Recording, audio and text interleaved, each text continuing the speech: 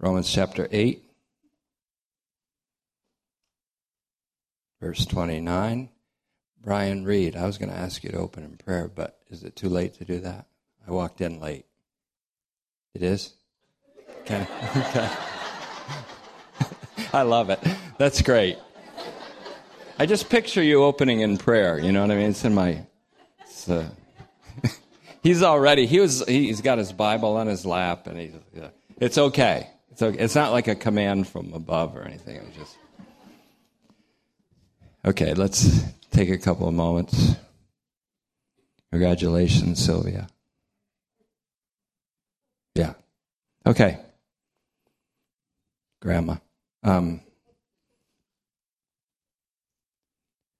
Father, we're very grateful for what you're doing in our midst, because the more we understand that all of our salvation and livingness is your activity, the more we rest in your love, the more we have confidence in your purpose and plan, the more we have hope, a firm hope of what is to come, and that it's going to be glorious and going to be phenomenal. In fact, grant us your vision to see things as you see them, so that we can see that a lot of things that we look for are already realities in your view. We ask these things in Christ's name. Amen. The subject for I don't know how many times in a row is predestination and universal divine promeity. That's a title. You can go on a research project and see if that's been the title of many messages lately. But predestination and universal divine promeity. We'll also be going to a few other passages tonight. This is a remarkably important doctrine. According to Barth, that's Karl Barth, and I'm going to be referring a little bit to him tonight. Karl Barth, pronounced Barth, a Swiss theologian of some fame. It's become sort of a badge of honor if you've read all of his church dogmatics, and I haven't yet, but I did back into Thomas Aquinas and read all of the Summa Theologia, at least the parts that he wrote.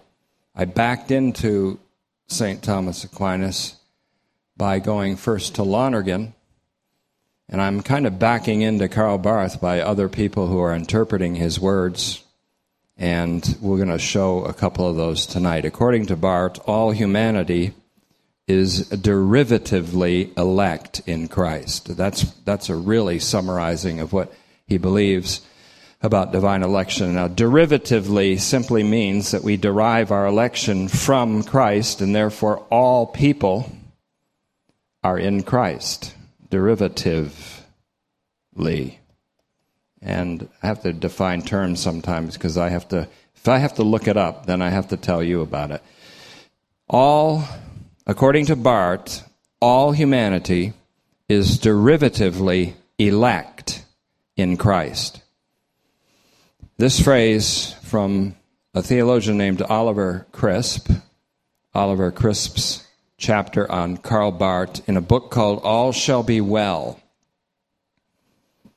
edited by Gregory MacDonald, which is a pen name for Robin Perry, which many theologians write on the subject of universal salvation. All shall be well. In his chapter, he succinctly states what I consider to be not only but the biblical upshot of the doctrine of election. Jesus Christ is God's foreknown and elect one. Isaiah 42:1 defines him as eklektos in the Septuagint. Luke 9:35, Luke 23:35, 1 Peter 2:4 are a number of verses where he is referred to as the elect one. And as the elect one, we know him as a single, inclusive representative of all humanity. So Jesus Christ is God's foreknown and elect one. Foreknown, 1 Peter 1:20. And all of humanity is foreknown and elected in him. This truth is the demolition of the terrible doctrine, to use Moltmann's phrase, of a double predestination, which states that some human beings are predestined to be saved and others predestined to be damned. Jesus Christ himself, however, was the damned, in a different take on a double predestination. Jesus Christ himself was the damned in his crucifixion and death. Jesus Christ the crucified is the elect in his resurrection, which is for our justification. That is, for the justification of all human beings, putting Romans 4:25 and 5:18 together. So, again, there is a double predestination, but it's all in Jesus Christ. He becomes the reprobated one, or the one whom God rejected in his crucifixion. He becomes the one whom God elected in his resurrection. And that's the Barthian, and I think, scriptural doctrine on the case. Now, in describing what he calls an open universalism, and there are four kinds of universalism, at least, or three, I guess, that Jürgen Moltmann interprets in his famous book, The Coming of God. And if you have that book and you have a difficulty reading it, then just read the chapter called The Restoration of All Things, and you'll find an immense amount of Christian eschatology there. And so what I'm doing here, obviously, is collaborating with other theologians to have a theology that makes some sense here. Jürgen Moltmann interprets Barth's idea of predestination like this. Listen carefully. Because in the crucified Christ, God has taken upon himself the rejection of sinful men and women in order to give them his grace, this Christological predestination must be understood as a double predestination. There is rejection, and there is the one who is rejected, Christ, who on the cross became sin for us. We know that's 2 Corinthians 5:21, and a curse. Someone becoming sin and a curse means that he's damned, essentially. But he goes on to say, and a curse, as Paul says, so that we might be saved. The resurrection of Jesus Christ manifests that universal rejection has been overcome by election, which applies equally, universally, to all human beings. Predestination, that's our subject and has been for 3 or 4 times now. Predestination does not mean a symmetry of yes and no, electing and rejecting. It means the asymmetry of a yes, which proceeds out of the confuted or the decisively refuted no. And I love the way he put it there, because Jesus Christ is the yes of God to all human beings. Yes of God to all human beings.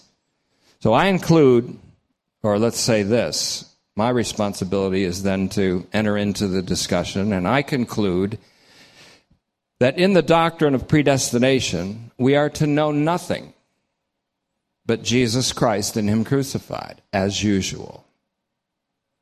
In the doctrine of predestination, we are to know nothing but Jesus Christ and him crucified and raised from the dead. Because into his image, God predestined all of humanity to be conformed. Take this message along with the 2 that preceded it if you're going to get the fuller thought. So Jesus Christ is God's promeity in person.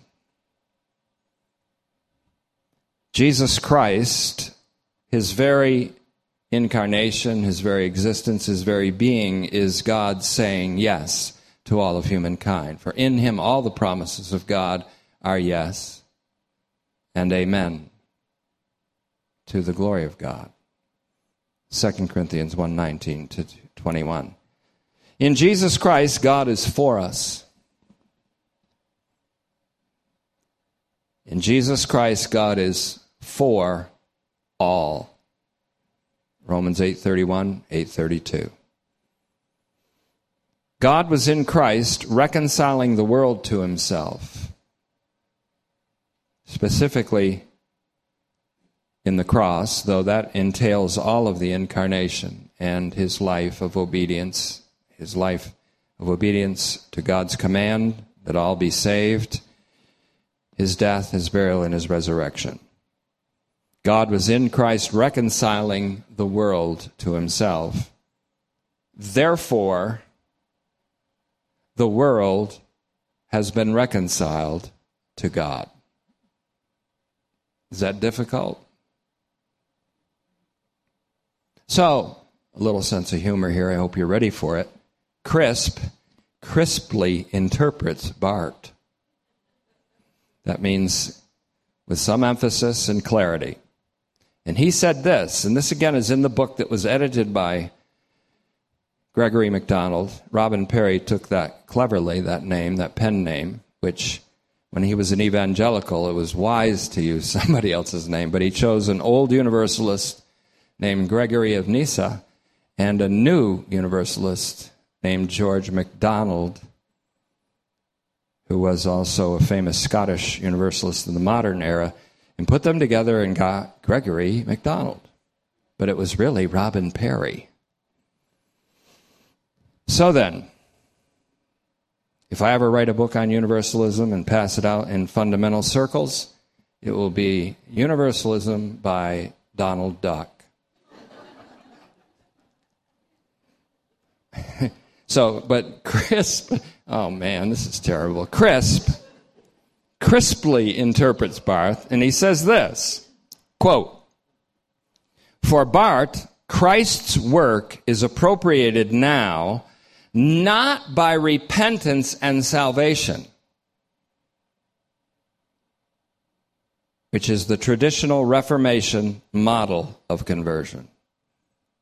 Listen very carefully to this, because this will give you an idea what the church's mission really is. And it'll show you that a lot of mission, so-called, isn't really Christian mission. Let me say this again. For Barth, these are other interpreters of Barth. Now, I know if I ever had 10 years to take off, I'd probably read all of Barth.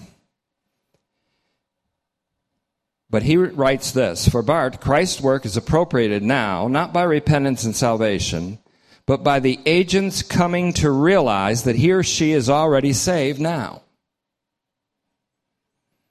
By the prior act of God in Christ, then at the cross."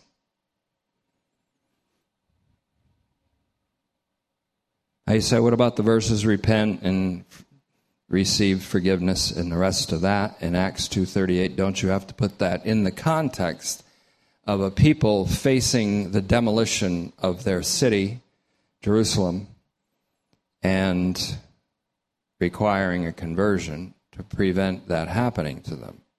But I'm going to say this again because this is the most controversial point. This is not fluffy universalism. For Barth, Christ's work is appropriated now, not by repentance and salvation, but by the agent's coming to realize that he or she is already saved now by the prior act of God in Christ, then at the cross. Now, when I read stuff like this, I don't say, oh, I accept that because Karl Barth wrote it. I say, does the Scripture square with this? Does this square with the Scripture?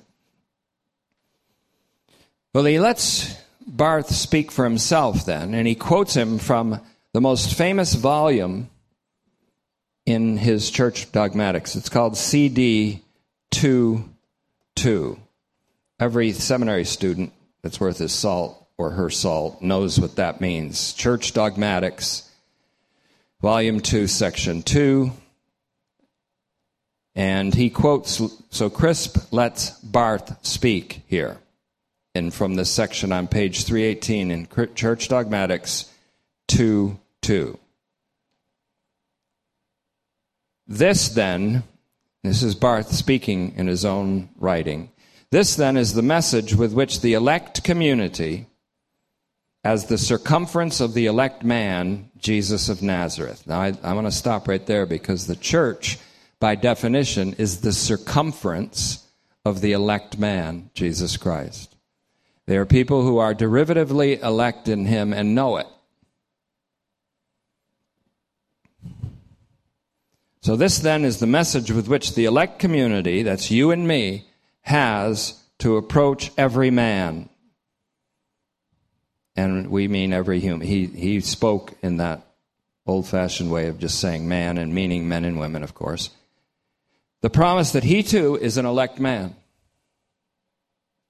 Let me read that again. This then is the message with which the elect community, as the circumference of the elect man, Jesus of Nazareth, has to approach every man.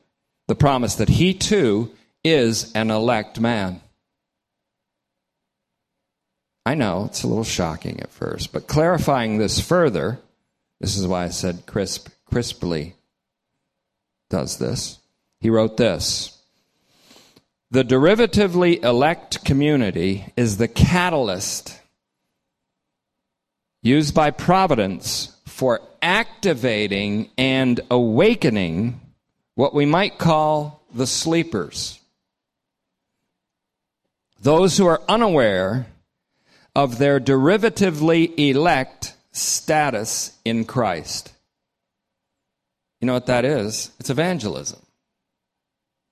And I've been saying it for quite a long time now because it's from simply Ephesians 5:14. Awake, you sleeper, and rise from the dead, and Christ will shine on you. The idea here is that Christ will shine on you means Christ will make you aware that you're in him already.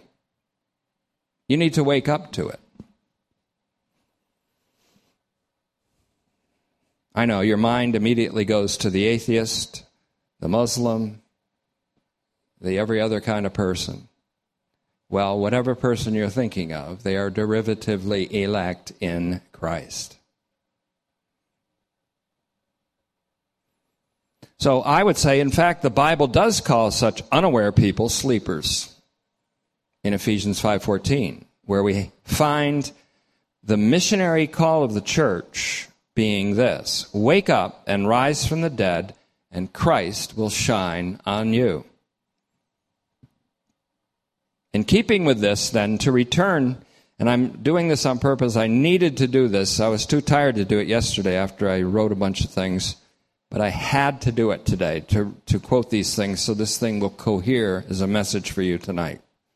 In keeping with this, to return now, see, I'm going from Barth to Crisp to Moltmann to Barth again to Moltmann again, to return to Moltmann's description of Barth's doctrine. Moltmann continues the paragraph that I began to quote to you before, and he says this: because Christ has borne the sins of the world and the whole of rejection on the cross, all human beings are in Christ objectively reconciled, whether they know it or not. Through faith, they experience themselves subjectively as reconciled. So when God awakens them to faith, using the catalyst of the church's message, then they begin to experience themselves. And he finally closes the paragraph with this: it follows that a Christian can only view other people as those who have been reconciled in Christ. He cannot take the disbelief of others more seriously than the fact of their being reconciled with God. Think about all the times we did that. We take their disbelief more seriously than the fact of their reconciliation to God which they are unaware of. God was in Christ reconciling the world to himself. Do I dare to leap to the conclusion that therefore the world is reconciled to God? I think I'm forced to. I think that's a forced conclusion. It's a conclusion to which we are forced. Now, I'm going to get scripture here. I already have. But to me, this adds a peculiar significance to faith. This doesn't make faith nothing. This makes faith really something, really a privilege and a privileged status, faith. So to me, this adds a peculiar significance to faith. Faith, though not the means of our justification, is nevertheless the means of understanding that not only myself, but all of humanity has been reconciled to God in Christ. Through faith we understand. Hebrews 11:3. Through faith we understand. So blessed are those who have been gifted with faith then. Not because by it they've been justified. Christ's faithfulness has done that. But because by faith they understand. In Hebrews 11:3. By the Spirit, through faith, they experience their reconciliation with God, which we might call subjective reconciliation. That's why Paul goes on to say, and it was just to mystify me, well, if God was in Christ reconciling the world to himself, why does Paul turn around and say, so we say be reconciled to God? It's not because they haven't been reconciled to God, but they need to wake up to the fact that they're reconciled to God. In other words, you are objectively reconciled to God in the Christ event. So be reconciled to God, we urge you, beg you, be reconciled to God means be reconciled with the idea and the reality that you're reconciled. You say, but that doesn't change people's lives. Yes, it does. There's another dialogue I've got with some of the people from Origen all the way on. Almost all the old Universalists and half, or at least half of the new ones. And I'm not in their camp. Because they say, even though we believe this, we can't teach this because people will take it as a license to sin. And I do not agree with that. In fact, I strenuously disagree. Because if the message we're teaching is the gospel, then it has a sanctifying effect. Hiding people from the Word and the fullness of the Word of God doesn't cause a license to sin. In fact, it's quite the contrary. But that's another dialogue I've got with these, a dialectic. So we need a dialectic theology. We need to talk with other theologians and other things that have been said and use the scriptures to sometimes refute and sometimes agree. I do not agree with many of the modern Universalists and old-time Universalists from Origen to Eriugena, many of them, who believe that hell isn't real or forever, but there is a kind of hell, and it lasts as long as God can convince people to believe. But that makes believing the condition, doesn't it? So this eventuality that they want to put forward is, you picture some guy that you want to pray for or some lady that you want to pray for ages. You're talking thousands of years in the future. God's got to strong-arm them into finally believing and repenting. And that's the notion that comes across in people that call themselves Universalists. So when you say, I'm a Universalist, be careful. I don't just say it. I'd rather say, I believe in the universal saving significance of Jesus Christ. It's all a Christological doctrine to me. It's all Christ. Our old friend Mike Bovey was right. By the Spirit, through faith, we experience the reconciliation with God, and this means the same faith. By the same faith, we come to discern the universal scope and horizon of reconciliation. Again, by the same faith, we come to discern the universal scope and horizon of reconciliation. If you discern the universal scope of God's saving work in Christ, that's because you've received a gift of faith. You've been awakened to it. It's a gift of faith. And that's the result.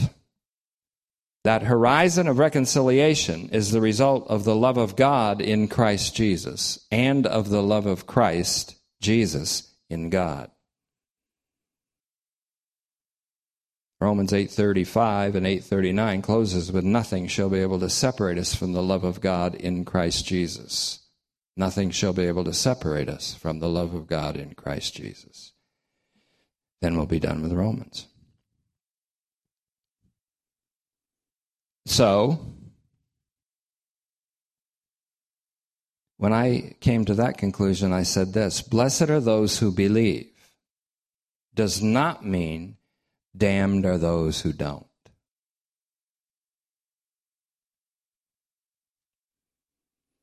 Now, because according to Thesis 33 in Barth's CD 2.2, God has determined himself for sinful humanity and humanity for himself. When did he determine this?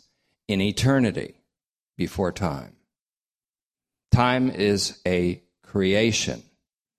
Time is a created reality.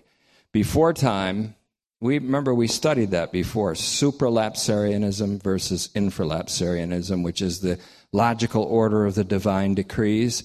And according to Barth, and I'm checking this in the scripture, before God even decreed to create everything, he decreed to elect Jesus Christ for all human beings, and all human beings in Christ. So that's a supralapsarian Christology.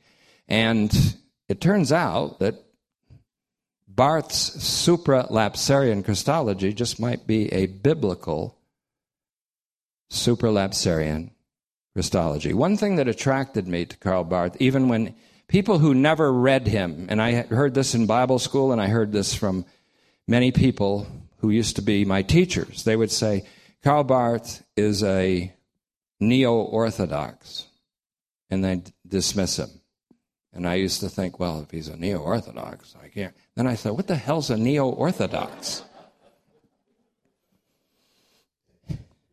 And the old Orthodox were the patristic theologians who were universalists, so they were scared. But the guy quotes more scripture on a page than they did in 25 sermons. So I began to be attracted by Karl Barth's intense Christocentricity. He's really Christocentric. He doesn't just say, I'm a Christocentric person.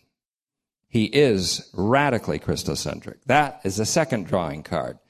And then, because it's always wise, if you are forbidden as an adult with free will, if you're forbidden to read other things than your own pastors, then the best thing to do is read other things.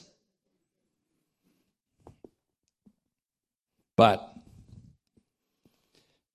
now, because God has determined himself for sinful humanity and humanity for himself, now Barth says that this is the first activity of God, is his election of his Son.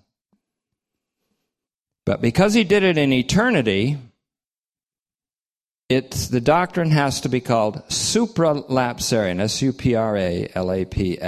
supralapsarian.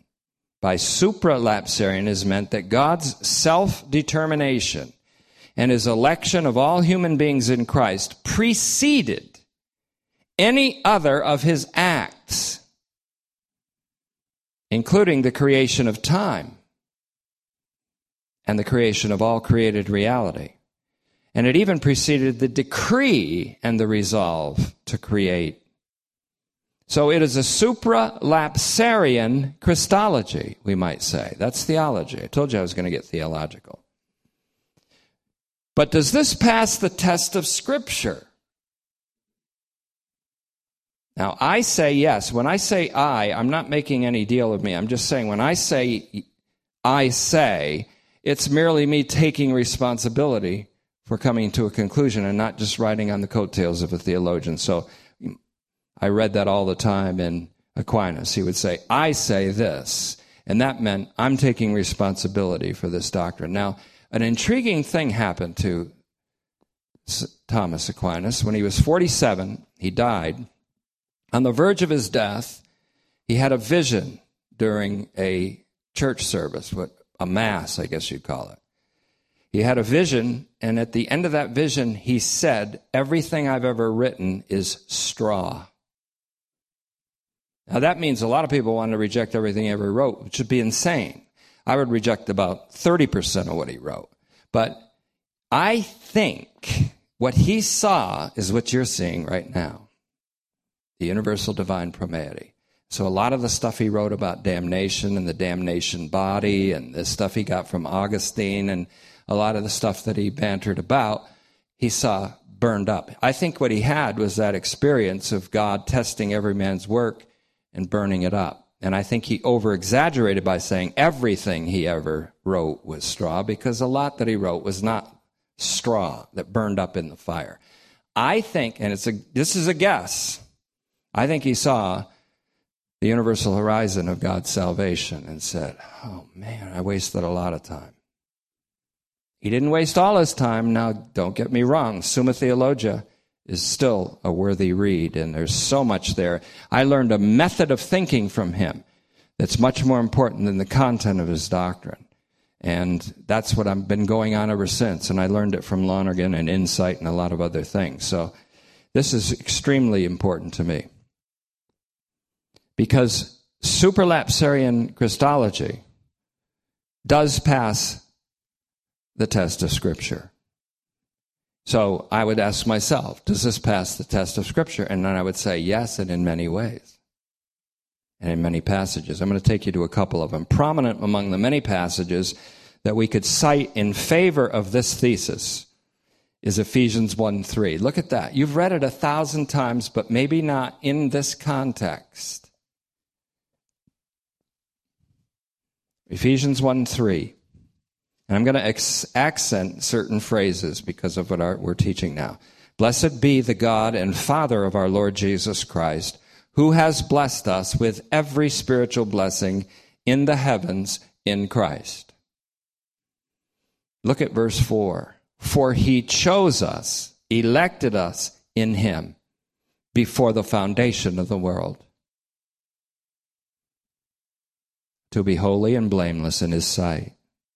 In love, some people put that at the end of verse 4, others at the beginning of verse 5, doesn't matter. In love, he predestined us to be adopted through Jesus Christ for himself, according to his favor and will, to the praise of his glorious grace that he favored us with in the beloved. In the beloved. He favored us with this grace in the beloved by including us in the elect one. And we could fan this out forever, but that's all I want to give you for now. 1 Peter is another one. Peter didn't fall off the train here.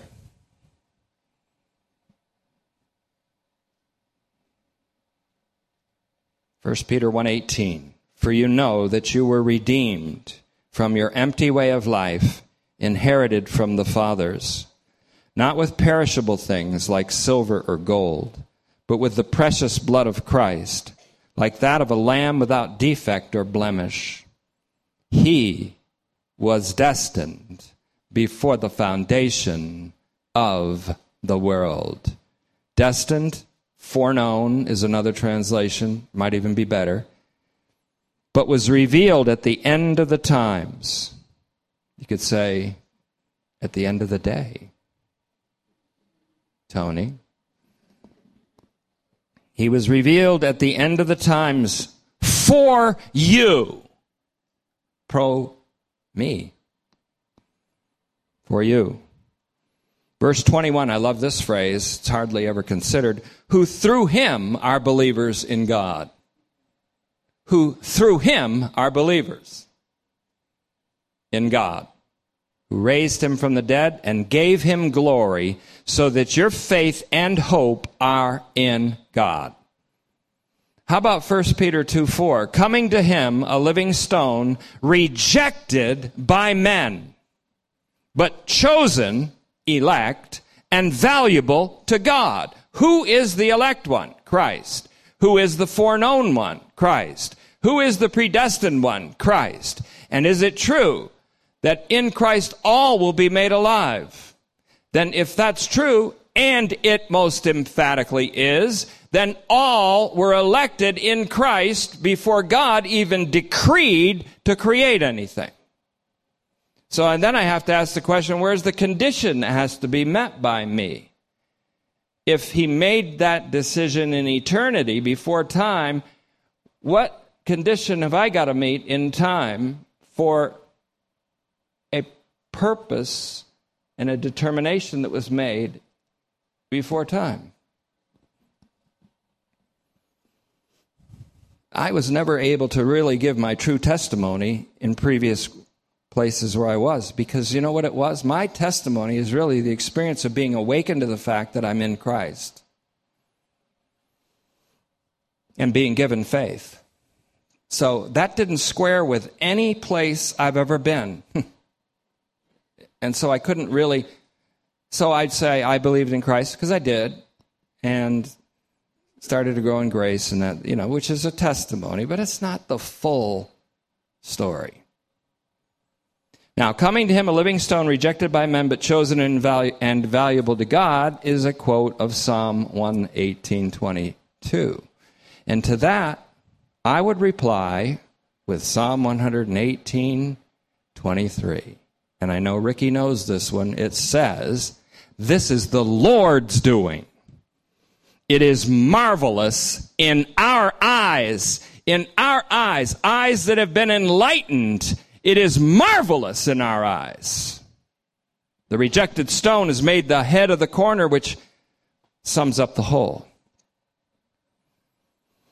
I love the word the Lord's doing, Yahweh's doing, God's doing. It's God's doing. It's God's will. It's God's doing. It's God's purpose. It's God's determination. It's God's perseverance, not yours.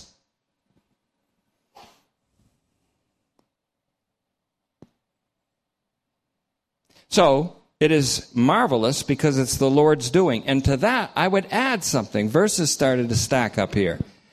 It is the Lord's doing, or God's doing, says 1 Corinthians 1:30. It is God's doing that you are in Christ Jesus. No, it isn't. It's my decision. No, it's God's doing that you are in Christ Jesus, who for us became wisdom from God, as well as righteousness, sanctification, and redemption. And to take us back to a series of messages done not too long ago, in verse 31 of 1 Corinthians, it's all in order that, as the Scripture says, the one who boasts must boast in the Lord.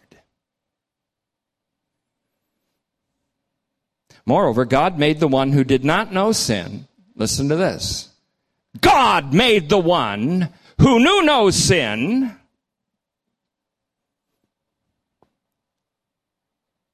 to be sin for us, so that we might become the righteousness of God in him. 2 Corinthians 5:21. So again, and I never do this, but you actually may say this if you wish in a responsive reading of the Scriptures. Let us all say, this is the Lord's doing. It is marvelous in our eyes. I know you're shy. Let's say it. Say it. This is the Lord's doing. It is marvelous in our eyes. Go to sleep on that.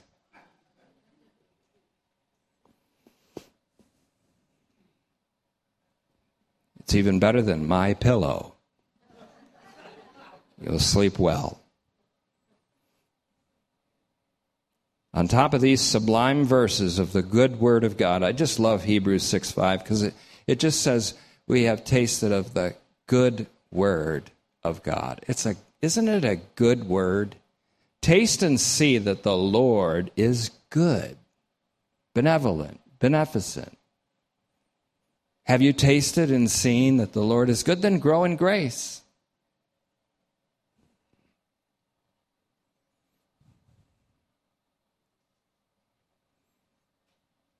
On top of these, I call them sublime verses of the good Word of God, there's the passage to which we have been continually drawn. At least I'm continually drawn back to this. Every day or so, every time I sit down, continually drawn to this. Keep mentioning it, keep drawn to it. And it's Ephesians chapter 1, verse 9. So we already did 1:3-6. Look at verse 9. And I have never come to a complete translation of it, but listen to this translation. It's a chock-full passage. In it we see, among other things, a supralapsarian Christology. So the answer is there a supralapsarian Christology and a universal promeity in the actual scriptures as we let them speak? I'm talking about Ephesians 1, starting at verse 9, but I'm going all the way through verse 11. This is, again, I've been working on this translation for at least 10 years, and it's not full yet, so have mercy on me. God revealed to us the mystery of his will, says verse 9.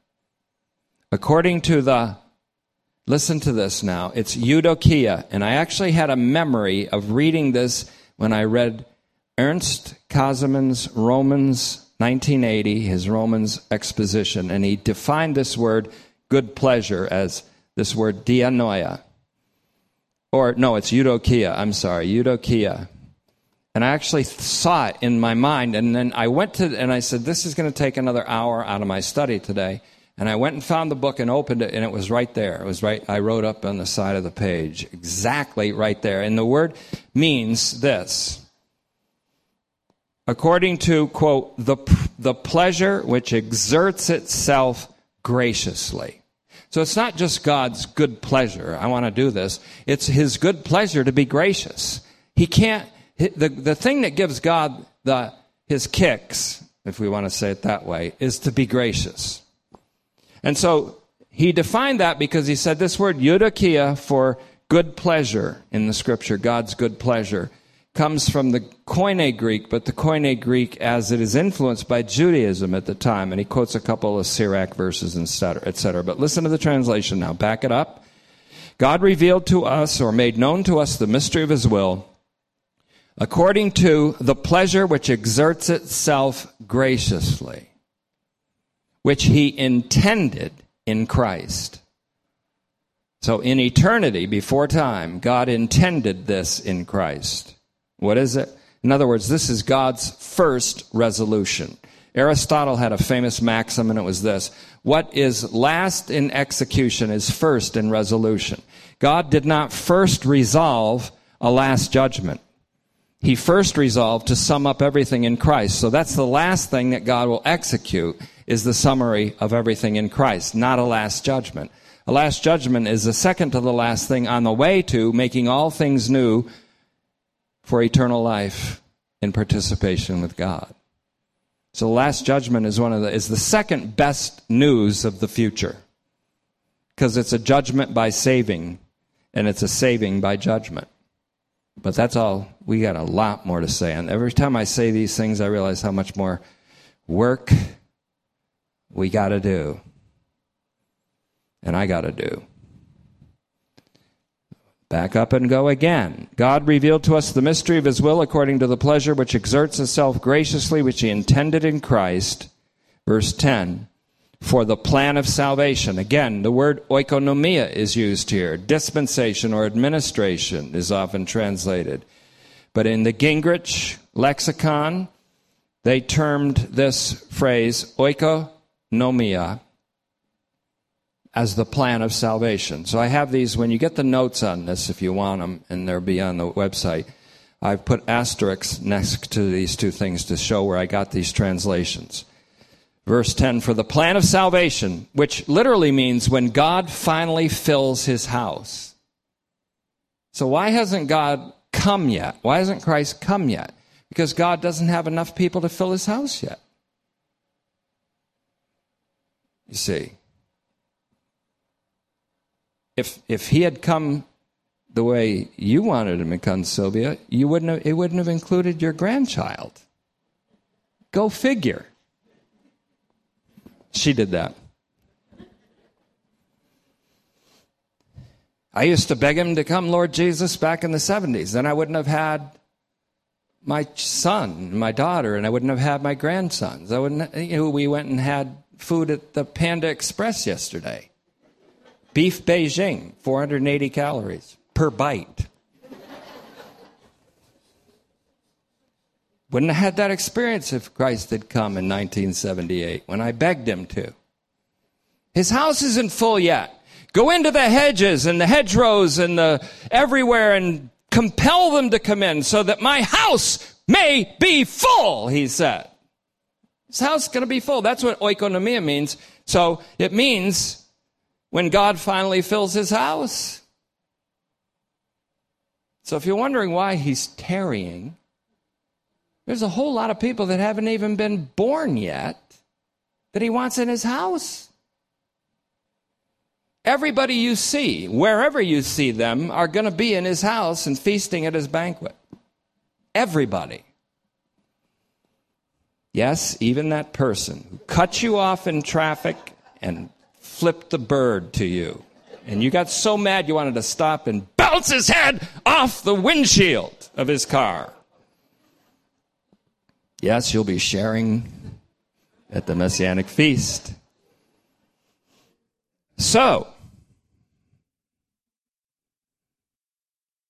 and God finally fills his house in the simultaneity of all time. In the fullness of all time means at that moment, God's going to make all times compressed into a single moment, and all humanity will be there all at once at the Messianic feast, at the universal homecoming. That's what that means. So let me back up quickly. God revealed to us the mystery of his will according to the pleasure which exerts itself graciously, which he intended in Christ for the plan of salvation in the simultaneity of all time, to recapitulate every being and everything in the Messiah. In the Messiah.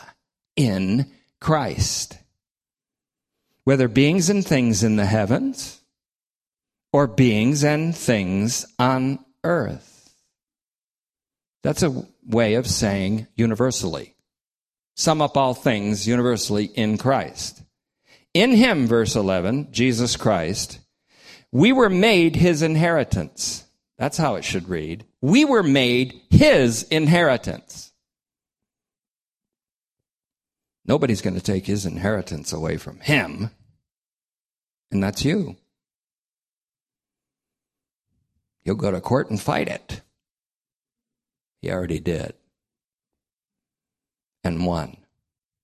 In him, that is Jesus Christ, we were made his inheritance.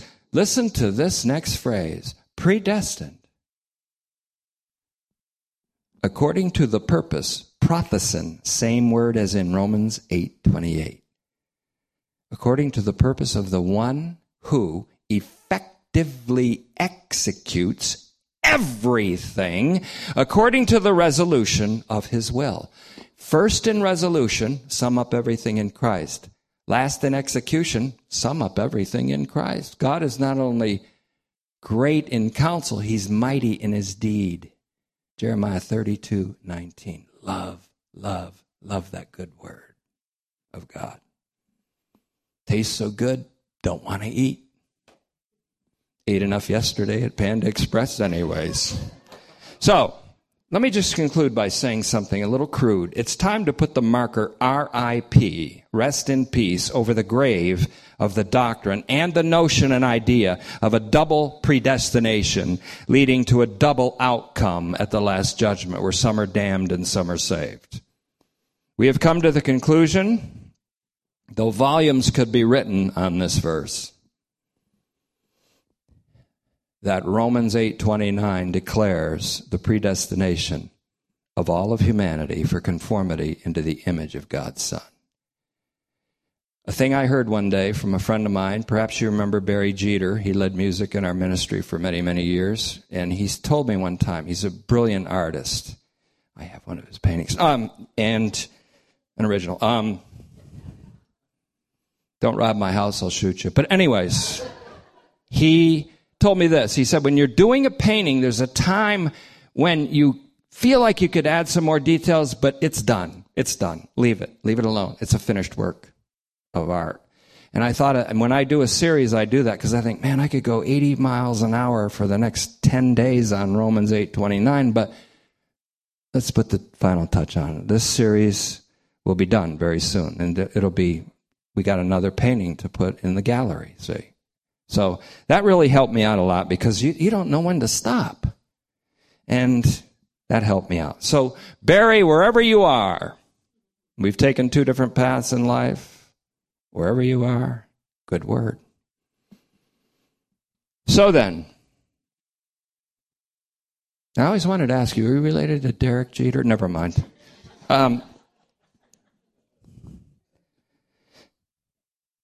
So, the conclusion, I reached this conclusion that all of humanity is predestined for conformity into the image of God's Son. I reached it. You know how I did? By testing theological theses of other theologians. You know how else I did it? Exegesis of verses. Comparison with other passages of Scripture. Fitting it into the overwhelming testimony of all the Scripture. And this verse fits squarely in a doctrine of universal divine promeity. God, if I were to do a theology, systematic theology, I would say God, deity, who exists in himself apart from all that he created and independent from all that he created, that's aseity, is nevertheless entirely for all that he created, and that's promeity. That's volume 1 of a systematic theology.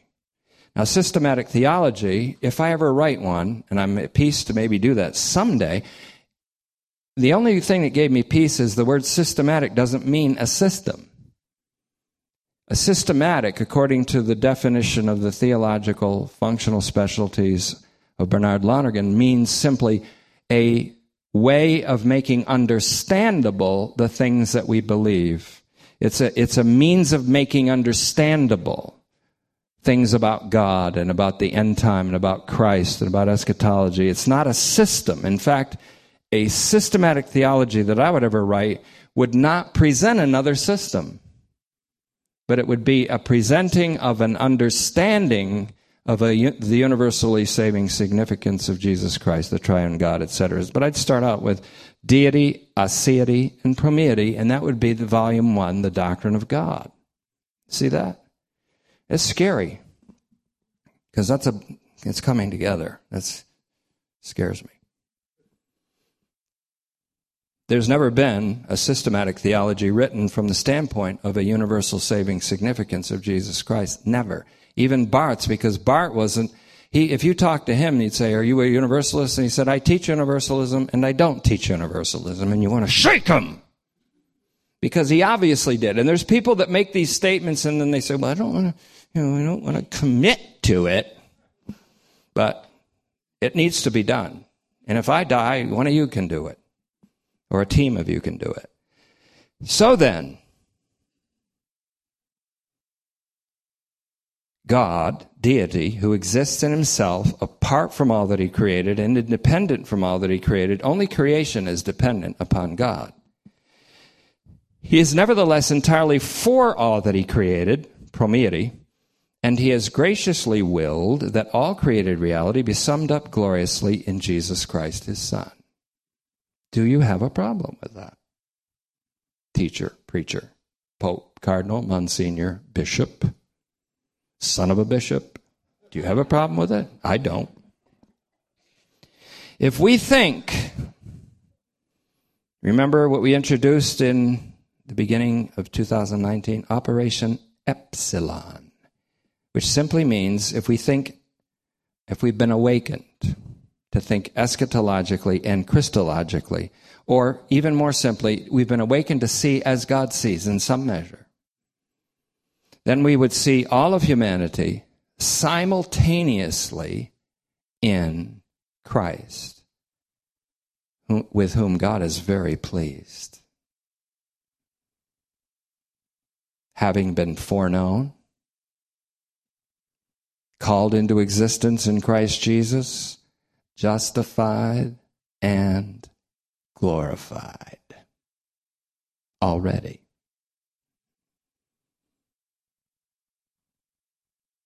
This is the love of God in Christ Jesus, from which we can never be separated. What God has joined together, you know that one. We belong to Christ unconditionally. So there is never a condition that could ever be met by which we could be separated from that love. No condition within us, no condition without us. No things in the present, things in the past, things in the future. Nothing in life, nothing in death. Principalities and powers, how can they be against us when God has also predestined their conformity into the image of the Son? So when he asks who's going to lay anything to the charge of God's elect, he's saying every being is reconciled to God, so who is there left to make a charge against the elect? That's coming up. The painting's not yet done. Romans 8. So look at the verse now. This is where we've been. Romans 8:29. Because those whom God foreknew, he also predestined to be conformed to the image of his Son, so that he, Jesus Christ, would be the firstborn among many siblings. We answered the question, does many mean all of humanity? And the answer is yes. And verse 30, those whom he predestined, he also called into existence as a new creation. And those he called into existence, meaning as a new creation, he also rectified, set right, justified. And those whom he rectified, he also glorified. You say, but I'm not glorified yet. You're not glorified yet. Yeah, but you're not seeing as God sees, are you? We are already glorified because we are in Christ, the Lord of glory, whom they crucified.